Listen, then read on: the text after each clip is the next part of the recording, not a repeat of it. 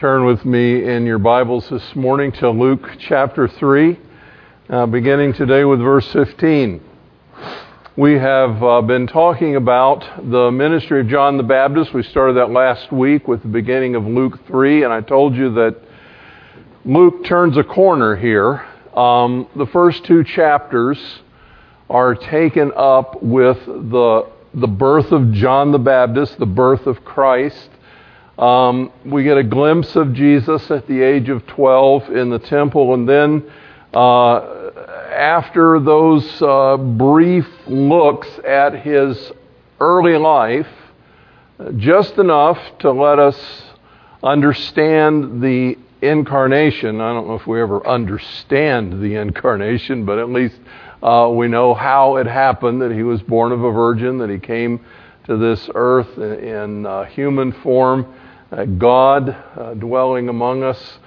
Then Luke dives into the heart of the story, so to speak, as he, in chapter 3, begins to tell us about the ministry of Jesus Christ. And that ministry begins with the forerunner, John the Baptist, and it begins at the Jordan River.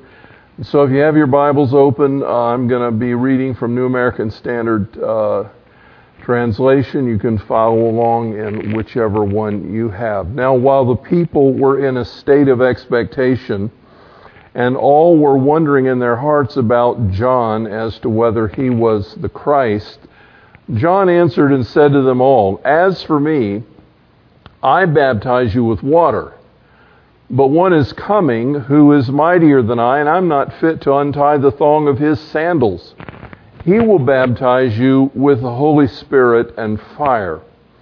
His winnowing fork is in his hand to thoroughly clear his threshing floor and to gather the wheat into his barn, but he will burn up the chaff with unquenchable fire." So with many other exhortations, he preached the gospel to the people. But when Herod the Tetrarch was reprimanded by him because of Herodias, his brother's wife, and because of all the wicked things which Herod had done, Herod added this to them all: he locked John up in prison. Now, when all the people were baptized, Jesus was also baptized, and while he was praying, heaven was opened, and the Holy Spirit descended upon him in bodily form like a dove, and a voice came out of heaven: "You are my beloved Son. In you I am well pleased." Some of the other gospel writers fill in some of the narrative for us. They tell us that when Jesus came to be baptized in the Jordan by John, that John said to him, "Why are you coming to me? You do not need to be baptized by me. I need to be baptized by you." But Jesus said to him, "No, follow through with this, that the scriptures might be fulfilled." Many people have wondered, why did Jesus go into the Jordan to be baptized? What was the point of that? John's message was a message of repentance. And what did Jesus have to repent for? He was without sin. Was there anything in his life that he needed to be baptized for repentance? And so it's at that point of the story that we have to take a step back, and I need to give you some background relative to biblical typology. I'm going to explain that term and define it for you in just a moment.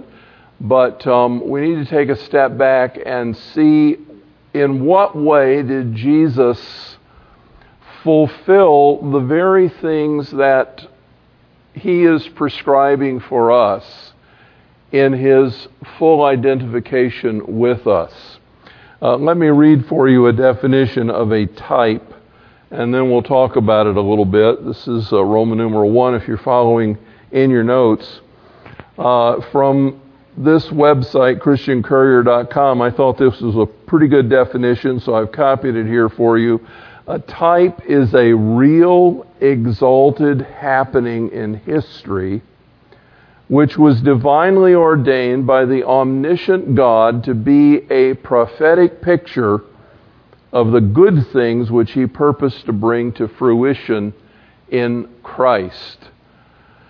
Now, this word type, or this subject of typology, is something that has lately come into a whole new area of debate and discussion. Many of the liberal writers of the last century, going back 50, 75 or more years, didn't put much credence in types. They felt that the Bible really didn't contain any types, that each author, Moses, for example, or whomever they thought wrote the Pentateuch, or David, or whomever wrote different parts of the Bible, Isaiah, etc., really were not forecasting anything. They were talking about their own times and their own experiences, or what they, were writing about relative to the experiences of Israel in that time. But they were writing pretty much in isolation. It was kind of a denial of the fact that the Holy Spirit has inspired the whole of Scriptures, and that he is the author of a seamless book, even though it has 66 different sub-books and 40 or more authors, that the Bible really is a seamless whole. This is largely denied by liberal scholarship, if we can call it that. And so they don't believe in that supernatural element. So in other words, when we come to talk about the Jordan River and we talk about Joshua in the Old Testament, well, that didn't have anything to do with anything except how the Israelites got into Canaan. That's the only thing that story was about. Well, many others have seen that in the Scriptures there are kind of a forecast, shadows of things to come that are relayed in the Old Testament that are real historical events, but in which God has planted significant spiritual truth. For example, we've talked before about the tabernacle in the wilderness and how God gave to Moses the formula for building the tabernacle. He gave him the plans. He said, you need to have a building in the middle. That building is going to have a holy of holies and a holy place. And the priests are going to be able to go in and out of the holy place, but the holy of holies is where the Ark of the Covenant is going to be, and they can only go in there one time a year at Passover with the blood of the atonement. And around this building is going to be a courtyard surrounded by, in essence, a fence, and that's going to be called the outer court. And we've talked about how that Old Testament tabernacle is a picture. It is actually a type of our living temples.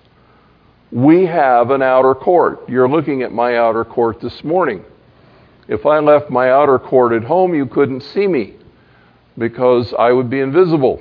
But I can't go anywhere without my outer court, at least not now. And I'm not terribly anxious. I'm looking forward to seeing the Lord, but, as someone said, if I knew where I was going to die, I'd never go near the place.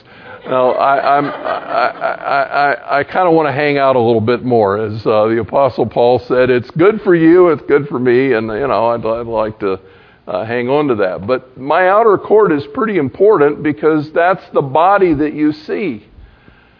But I also have a soul. I have a soul where my personality resides. The gestures that my body makes when I talk, if you tied my hands, I couldn't say anything. The gestures that my hands make are actually coming from my personality. They're coming from my soul, my mind, my will, and my emotions, which relate to that holy place where the priests could go in and out, because that's the place where everything kind of happens inside of me. And then in the very core of my being is my spirit. And that's where God lives. in my spirit. I am a living temple of the living God. So my body is the real tabernacle. And the one they built in the wilderness is merely a type of the real thing. It gives us a picture of what the real thing is like. They built a tabernacle. Yes, they did. It was very literal and very real. And they built it just like God told Moses to build it up on the mountain, just exactly according to plan. But it was designed to teach them an object lesson of something to come. And that's what we mean by typology. There are object lessons throughout the Old Testament that are designed to show us something. They're very real. They happened in history quite literally. The Israelites, after 40 years of wandering about in the wilderness, and you remember the map I put up for you last week with the Sea of Galilee up north, the Jordan River Valley flowing down in the middle, and the Dead Sea down south, and Jerusalem is over on the, westward side, going toward the Mediterranean. They crossed the Jordan River into the land of promise just north of the Dead Sea, opposite Jericho. And interestingly enough, that's precisely where John the Baptist was baptizing.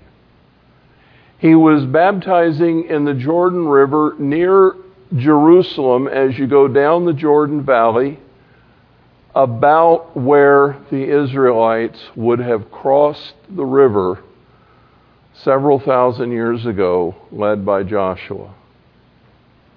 So when we talk about typology, the River Jordan actually becomes a type for us. It becomes a symbol, a picture of some important truth in our spiritual life. And in order to understand the significance of that, we have to understand what happened in the original part. If you were to go back to the book of Joshua, and we don't have time to get into all the depths of that this morning, but I hope you'll read it this week. Read the first 4 chapters of Joshua. It'll give you a lot of insight into this. And when you go back to Joshua and you read those early chapters, Joshua begins with a strange statement. Moses, my servant, is dead. What an odd way to start a book. Moses, my servant, is dead. Now, Joshua, you're my choice. You're the successor. You're going to lead this people across this Jordan into the promised land. What is the significance of that? Well, do you remember why Moses was not allowed to go into the land of promise? He disobeyed a clear commandment of God. And in his anger and in his frustration, he struck the rock twice and disobeyed. And because of that, God says, you cannot enter the promised land. Moses was the lawgiver. And tragically, in his own life, he was a picture of what happens to us under the law when we break it. We forfeit blessing. Moses' name, by the way, Moshe, literally means taken out of the water. It's kind of interesting that he led them through the Red Sea, and the Jordan also had particular significance. But Moses, the lawgiver, has died, and Yahushua, the Savior, is going to take them into the promised land. Joshua's name in Greek is Jesus, and it literally means the Savior.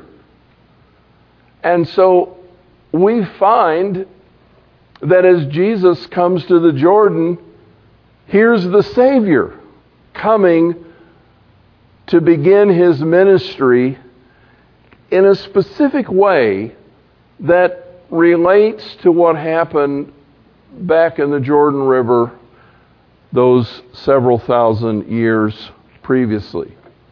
Now, we might ask the question, did Joshua accomplish the goal? Did he give the people rest?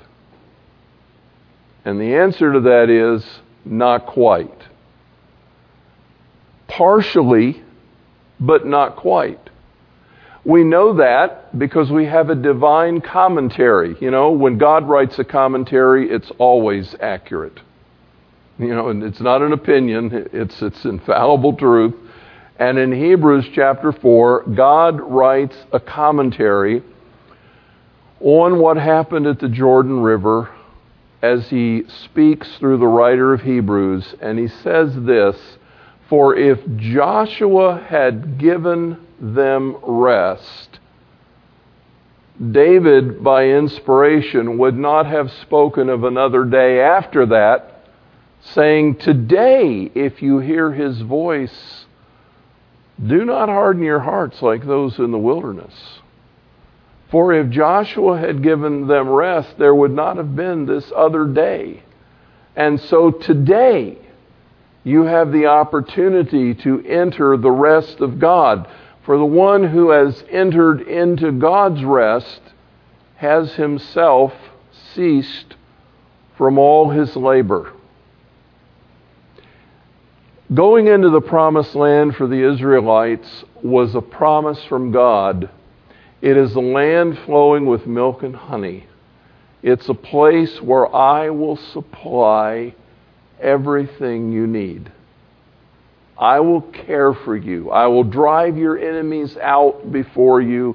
I will care for you. I will give you the land. In fact, to prove the point, the first battle was so dramatic, they did nothing but praise God. You know, do you remember the Battle of Jericho? They crossed the Jordan River. There's another little part in there that I don't have time to get into this morning, but for 40 years, somehow or another, they forgot about circumcision. So after they got over the Jordan, all the males were circumcised. Kind of an important spiritual symbol as well. And then when everyone was ready, they started marching around Jericho, the walls of Jericho, this massive fortified city, praising God and sounding trumpets until on the seventh day, the walls came crashing down. And all they had to do was go take the spoil, because God fought that battle for them. And God provided it. And he said, this is what it's going to be like when you're following me. I'm going to do these things for you. It's a land of my provision. Well, when we come to the Jordan in the New Testament, we find some interesting parallels. John the Baptist was the last prophet of the old era. He was the last spokesman under the law. Jesus Christ came to the Jordan when he was 30 years of age, about to begin his public ministry, the forerunner and first fruits of a whole new era. Jesus is going to model something for us. That Jordan River has particular significance. Now, you remember last week we were studying the fact that the Jordan and the baptism of John was a baptism of repentance. And we most frequently associate repentance with, well, I've sinned and I need to repent. But actually, when you've sinned, what does the Scripture say to do? Confess. You know, if we confess our sins, He is faithful and just to forgive us and to cleanse us from unrighteousness. Repentance has more to do with the realignment of my will with God. Confession has to do with acknowledging that I am wrong and God is right. And then repentance means, now that I've acknowledged that, I'm going to turn away from my way and go God's way. I'm going to bring my will into alignment with His will. And I submit to you that when Jesus came down into the waters of the Jordan to be baptized, He was modeling for us a perfect repentance. Because what He was doing in that action was saying, I am publicly aligning my will with the Father. Now, you say, had He ever done anything wrong before then? No. He had nothing of sin to confess. But the one thing Jesus did have was a self-life that was independent. You say, but He was God. Yes, but He was also man. He was fully God, fully man. He is His own person. And in human flesh, He has a mind, He has a will, and He has emotions. And friends, there's nothing sinful about having a mind, will, and emotions. God made us like that. God made Adam like that. When He made Adam, He said, this is very good. But we were intended to be in subordination to the Father in all things. And I am convinced that as Jesus came into the Jordan, what He was publicly doing was He was publicly standing with us and saying, I declare that my will and my mind and my life is devoted and completely committed to the Father in every respect. I am not going to live on my own initiative, but I am only going to speak and act as the Father guides me. I am completely subordinate to His direction. If you doubt the truthfulness of that, listen to Jesus' own testimony. John in particular records it in a number of places. Jesus says, I never do anything but what I see my Father doing. I never do my own thing. I always do what I see the Father doing. Or, I never speak my own words. I only speak the words the Father gives me. I wonder how much you and I are like that. When someone comes to us for advice, for example, whose words do they get? Yours or God's? And if you don't hear anything from God, do you just spout off anyway? Just raising a few questions here. Well, I didn't hear anything from the Lord, but I'll give you my opinion. You know? And my question then becomes, what good is your opinion? It's no better than anybody else's opinion. When you're in the middle of a situation and the conversation is going on, what kind of words do you use? Do you use words that are very common and earthy? Or do you speak words that are encouraging and uplifting and a blessing to the people around you?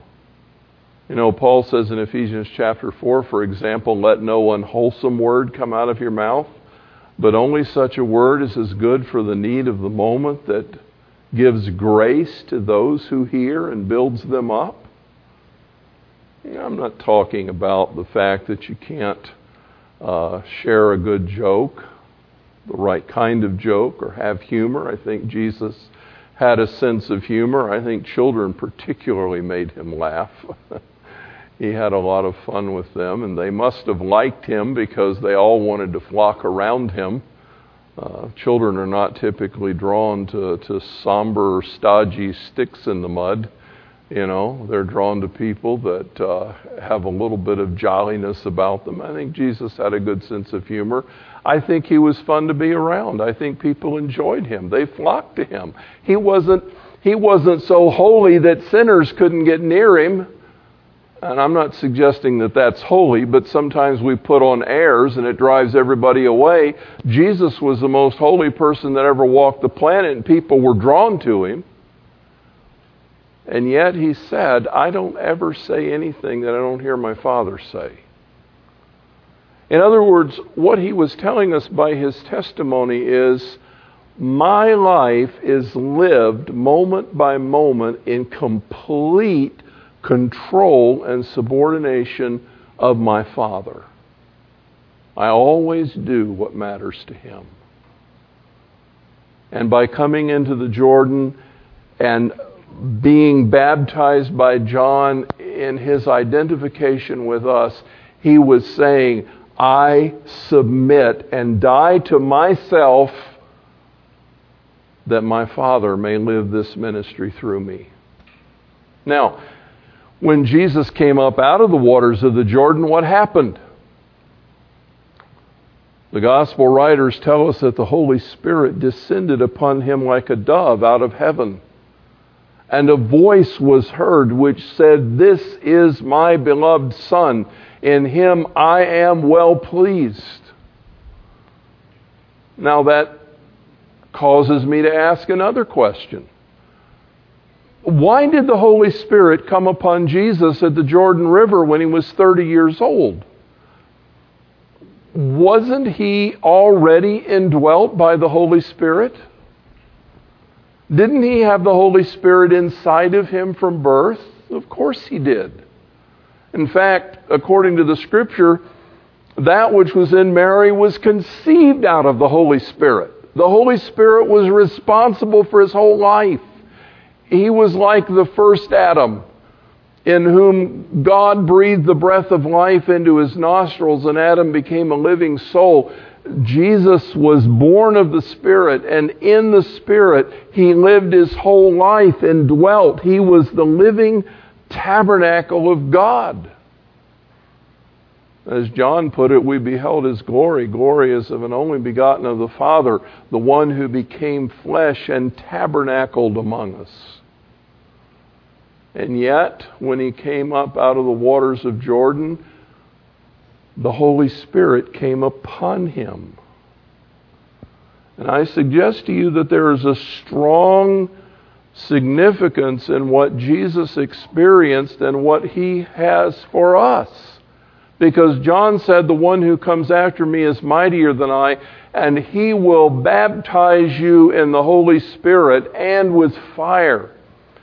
And when Jesus met with his disciples in the upper room on the morning of the resurrection, we've talked about this a number of times, but I'm hoping this morning it'll kind of all come together for you at the Jordan River here.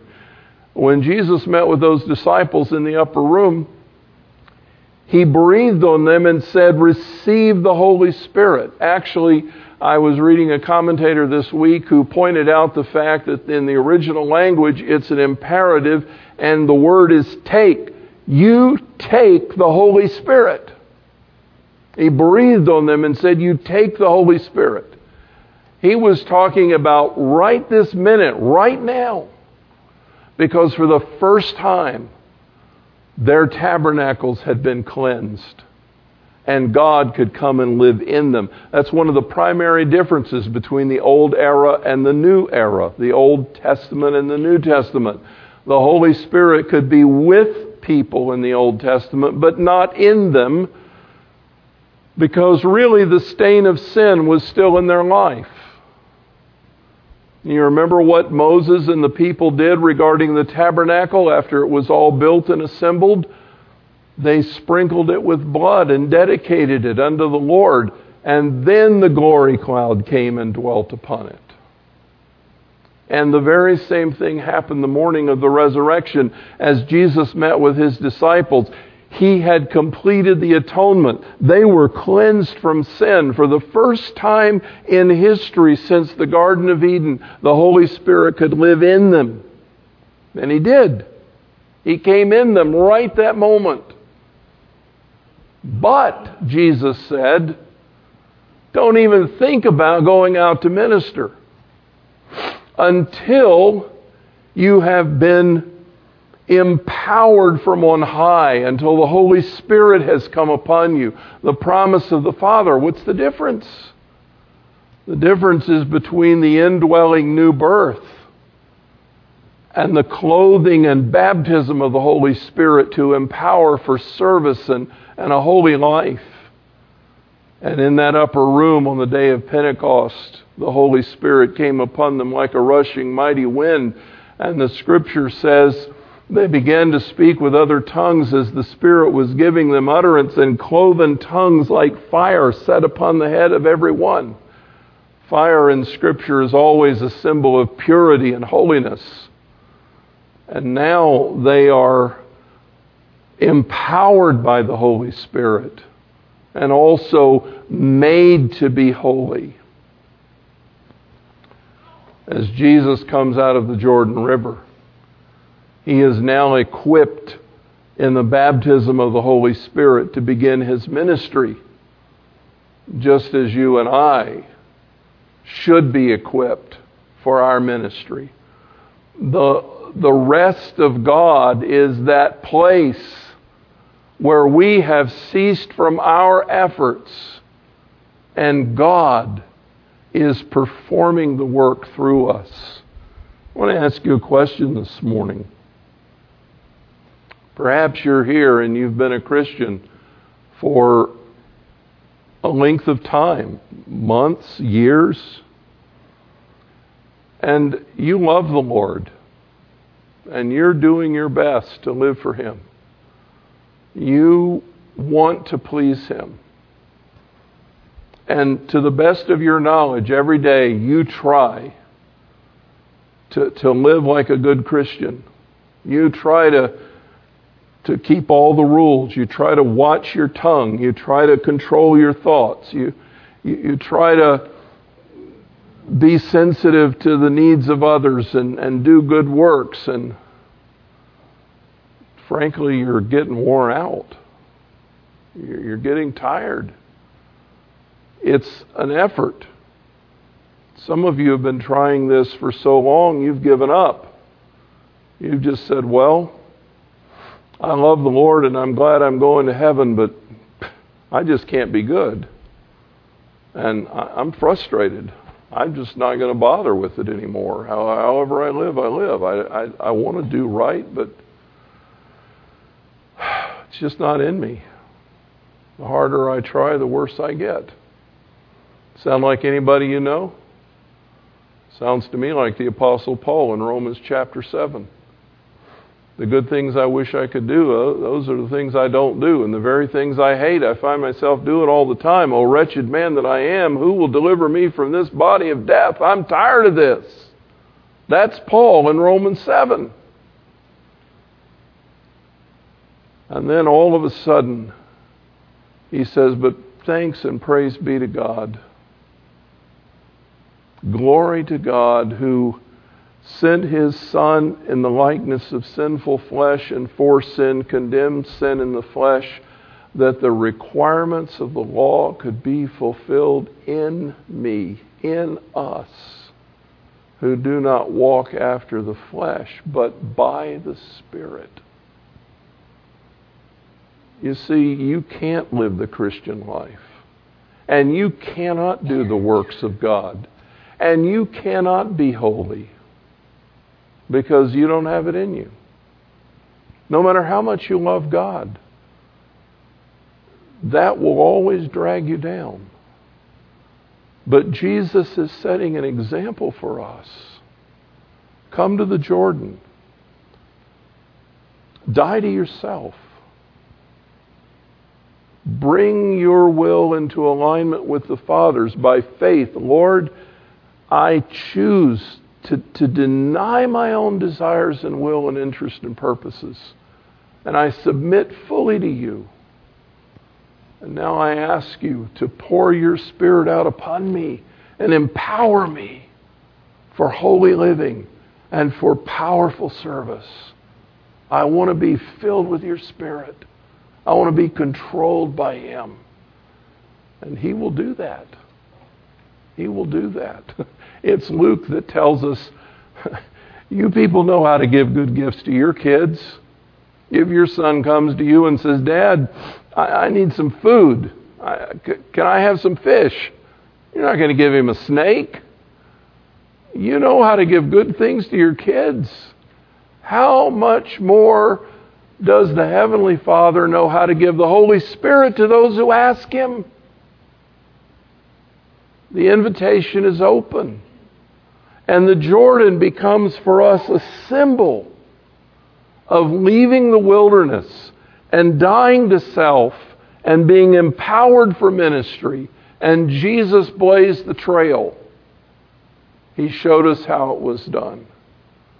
And the invitation is open to you this morning. Will you choose to live in your own power, or will you choose to live by the Spirit of God? Father, I pray this morning that you open our hearts and our minds to the truth that is contained here, and that we will, by your grace, submit our will to you. Open our heart. Acknowledge that you have the right to control our thoughts and our intents and our doings. And Lord, to fill us with your Spirit. We know you live in us. But what we want this morning is for you to break out upon us and to clothe us with power from on high. We ask it in the name of the Lord Jesus Christ. Amen.